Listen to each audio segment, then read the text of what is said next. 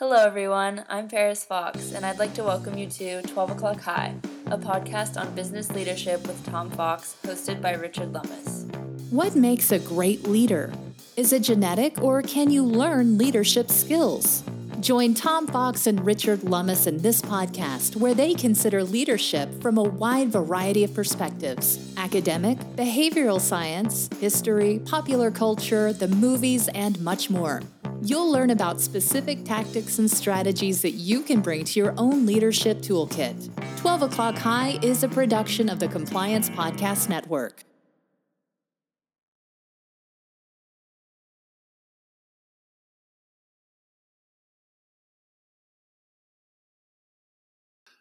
During the first year of his presidency, the cabinet, which is a group not explicitly in the Constitution, consisted of the Secretary of State, Thomas Jefferson, Secretary of the Treasury, Alexander Hamilton, Secretary of War, Henry Knox, and Attorney General Edmund Randolph.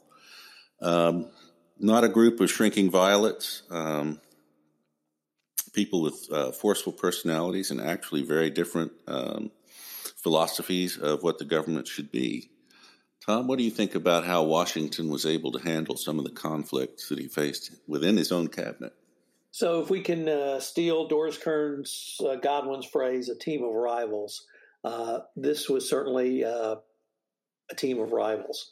And the Jefferson-Hamilton feud, I think at the end of the day, led to tragic consequences down the road, not involving Jefferson, but certainly involving Hamilton. They had very different philosophies on a national government style, and I think they manifested themselves around a national bank. Hamilton believed in a strong federal government, national government, requiring a national bank and foreign loans to function, whereas Jefferson believed government should be primarily directed by the states with yeoman farmers, I guess living in Valhalla, kind of yoked oxen. But nevertheless, he did not believe in that more of a federalist system. Perhaps Washington, the way Washington handled this was he did ask, or at least try to get them to bury their hatchet. They never did. And it got worse and worse. And Jefferson eventually resigned from the cabinet, I believe early on in Washington's second term. So the management of that was, from Washington's perspective, was to not manage it. And that's actually a leadership style too. And originally I thought that portended a really poor leadership style, but the more I thought about it, the more I researched it, he was able to stand above it, not intercede directly, although he did once again ask them to bury the hatchet and reconcile. But they both brought great strengths to the cabinet, and he was able to have a cabinet, although only 4 men originally, to advise him. And he had some of the most talented people in the United States. And Hamilton's National Bank was really a leading financial institution in the world at that point in time. Jefferson's foreign policy, I think, probably tended to go a little bit more towards the pro-revolutionary France than Washington was comfortable with, yet he allowed Jefferson to really pursue that policy as well. So it seemed to me a situation where he brought in incredibly top talent. He allowed them to manage the way they saw fit. He did, at the end of the day, support Hamilton and the bank. I think having a central bank is a good thing. So in my mind, that's something that was positive. It was certainly cutting edge economic theory and policy in the 1790s. So I thought that was something positive as well. And here I always thought you were a Jacksonian populist. One of the things that I think he did miss a trick on was he basically didn't talk to John Adams, his vice president. The role of vice president has changed over the years. For the initial phase, it was simply the runner-up for president, which I guess since Washington was unanimous, I'm not sure how they picked Adams, but maybe it was just a separate ballot. I'd have to look that up. But he never attended a single cabinet meeting. And I think Adams could be prickly, but I think his advice might have been helpful. You can drop the Adams might be or Adams could be.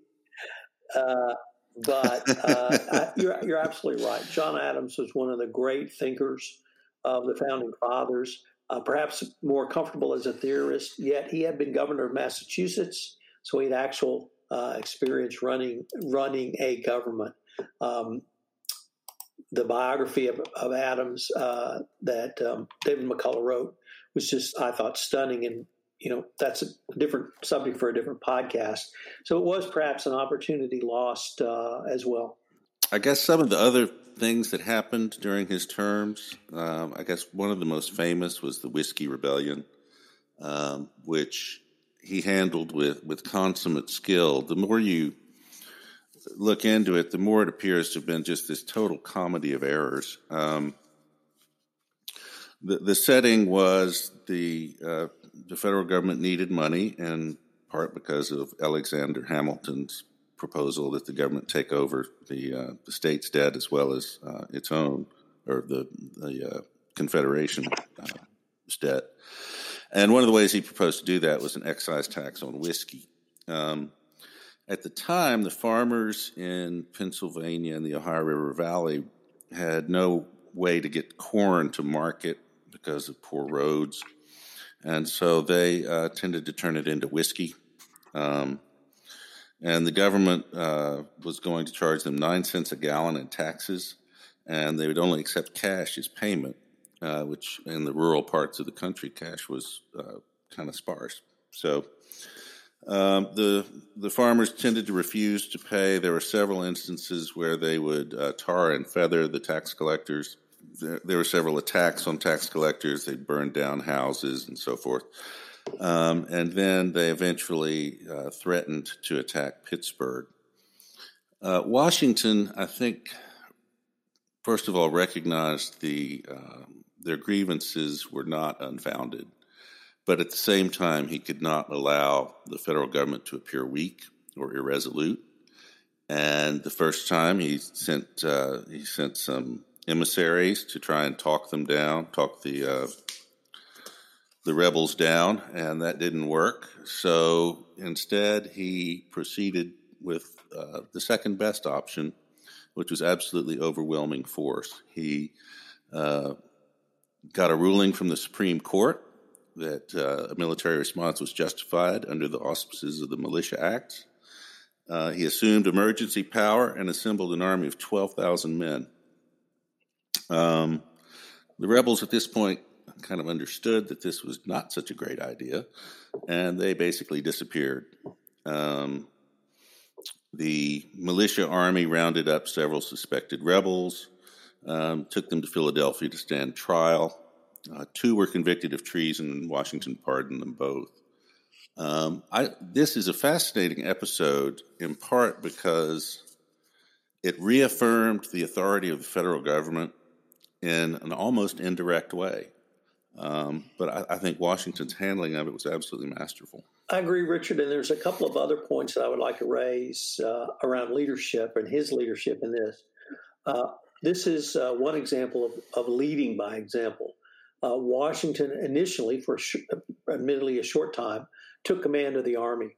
So you had the President of the United States, the Commander-in-Chief, actually leading an army for the first time and only time in U.S. history, and the last time. Not the last time.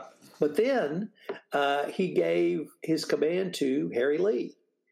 We've talked about Harry Lee in a prior podcast, and Harry Lee had been removed from command during the Revolutionary War after the Battle of Monmouth in New Jersey.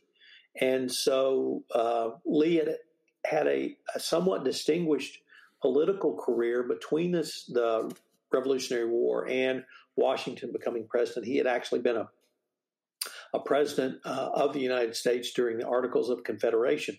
So, but Washington, while not trusting him when he relieved him during the Revolutionary War, did trust him enough after this incident to give command to Harry Lee. So those, to me, demonstrated a couple leadership skills. One was that leading from the front and taking charge, and we've seen Washington do that a couple of times throughout this podcast series, but also bringing Harry Lee back in as a very trusted advisor, and trusting him so much that he gave command to him to put down the Whiskey Rebellion. Your couple of your points, the way he handled it in terms of preparing the country for it, laying a foundation, not just jumping up, calling up the militia and leading them out, laying down a legal foundation, and also at the end, when he pardoned those who were convicted and subject to execution, I thought showed great leadership as well. A minor footnote was that the excise tax was not repealed until Thomas Jefferson was president, and it was probably a slap at Hamilton, since it was Hamilton's policy that had enacted it. One of the great things about Washington and his role as general, when he explicitly and constantly acknowledged his subordination to Congress, was his view of the Constitution as delineating proper spheres of action. And it's probably beyond the scope to talk about the Judiciary Act, but it's also, he repeatedly emphasized that the role of the executive was the conduct of foreign affairs. And I know there are a couple of instances that you'd like to talk about, Tom, that occurred during his first term, I think. Actually, I think they were during his second term, but it really is not relevant. Well, they were. He really set U.S. foreign policy for 100 years, and that was a policy of neutrality that obviously changed with Teddy Roosevelt and First World War and going forward into the 20th century. Nevertheless, he passed the Neutrality Act. There was a great, event during this time around someone called Citizen Genet. And Citizen Genet was the representative of the French revolutionary government, who was the French minister to the United States. Unfortunately for Citizen Genet, he tried to set up a series of revolutionary clubs and councils in the United States to generate propaganda for the French revolutionary government. And Washington viewed this as antithetical to being a true neutral and had him recalled over this affair. The flip side, though, is the John Jay Treaty. And people call it the John Jay Treaty. It was a treaty that set our relationship with the United Kingdom for many years forward, and at least until the War of 1812. Jay is generally vilified for signing this treaty, but it was Washington who approved it. And the Senate approved it. Washington approved it as well. And Washington realized the need that they had to have a treaty in place with Britain. Britain was the greatest power in the world at this time, and he swallowed what he thought were some less than favorable positions to get a treaty done. And I think that's the mark of a great politician, when he gets the best deal he can. It may not be the most optimum, but he was able to conclude a treaty with Britain through his negotiator, John Jay. Well, one thing about the treaty, I think it was actually not a bad deal given the weak position of America vis-a-vis Great Britain. In some respects, it reminded me of the Britain cession of Hong Kong to China. When the option is the continuation of war, or the start of a war in that case, it really makes accepting a few minor quibbles seem a lot more palatable, especially if you've been a general through a protracted war. Citizen Genet was interesting. It resulted in basically an undeclared naval war with the U.S., in part because Citizen Genet, by the time he was recalled, the Jacobins had assumed control in Paris, and Citizen Genet probably correctly assumed that he had a date with the guillotine if he actually went home. So he asked for asylum and was granted it, despite his prior We've seen this over and over with Washington. The the ability to be magnanimous in victory certainly recurs as a theme. I guess the other thing about his role in foreign affairs, and not just foreign affairs, but the proper scope of government, has to be his farewell address. What are your thoughts on that one, Tom? Richard, this document, this speech, I think is still taught today. He didn't lash out, but he warned against regionalism, partisanship, and foreign entanglements. I think those are probably still pretty good words today. Never get in a land war in Asia might be a direct antecedent. At least you may never want to get in a five-sided battle that's been going on for 2,000 years in the Middle East. It was, I thought, a great end to his term. He showed clarity of purpose with his speech, which is also a trait of leadership. We talked about his leading by example and from the front in terms of the Whiskey Rebellion. The third point I'd like to raise is he focused on the work, not the prize. He answered the call to be the first president of the United States. Many believe the office was designed specifically for him. He, the person that went to offer him the position after he was elected from the representative from the Congress, was still not sure he would take it. And indeed, there were some poignant words from Martha Custis after he left when she wondered if she would ever see her husband again because of the vicissitudes of travel and his age at that time. So the farewell address to me seemed to just be put the exclamation mark on both terms as a leader. I guess he did ride off into the sunset, but he left us with a legacy that we can still study today, still learn from today, and still be inspired from today. That's the most famous part of it, the part on foreign affairs, because it's been so prescient. But he also talked about the dangers of political parties and what they used to call faction. And I think that has also turned out to be remarkably prescient if ignored. And, of course, his opinion on foreign affairs has been ignored for the last century and a quarter or so. I don't know how you feel about this, but I think if there is a problem with Washington, he felt so strongly in virtue and self-control, and he practiced them so diligently that I think he may have expected other people to do the same to an extent that's unrealistic. I think he felt that it was necessary if you were going to maintain a Republican form of government. I think the jury's still out on that one. I think it's interesting that he made that case over and over again. Maybe if I could take that and twist it a quarter turn, Richard, because you're absolutely right. I think he did expect, in many ways, others to a standard that he held himself to, even if it was more difficult for them to do so. But he also treated others with utmost respect. Most notably, I would suppose, during his military career, when he treated the lowest private with dignity, but he afforded respect of visiting dignitaries from the Continental Congress when they came to see him. He respected individuals who came to the White House, as was their right and their actions at that time, to actually petition to the government.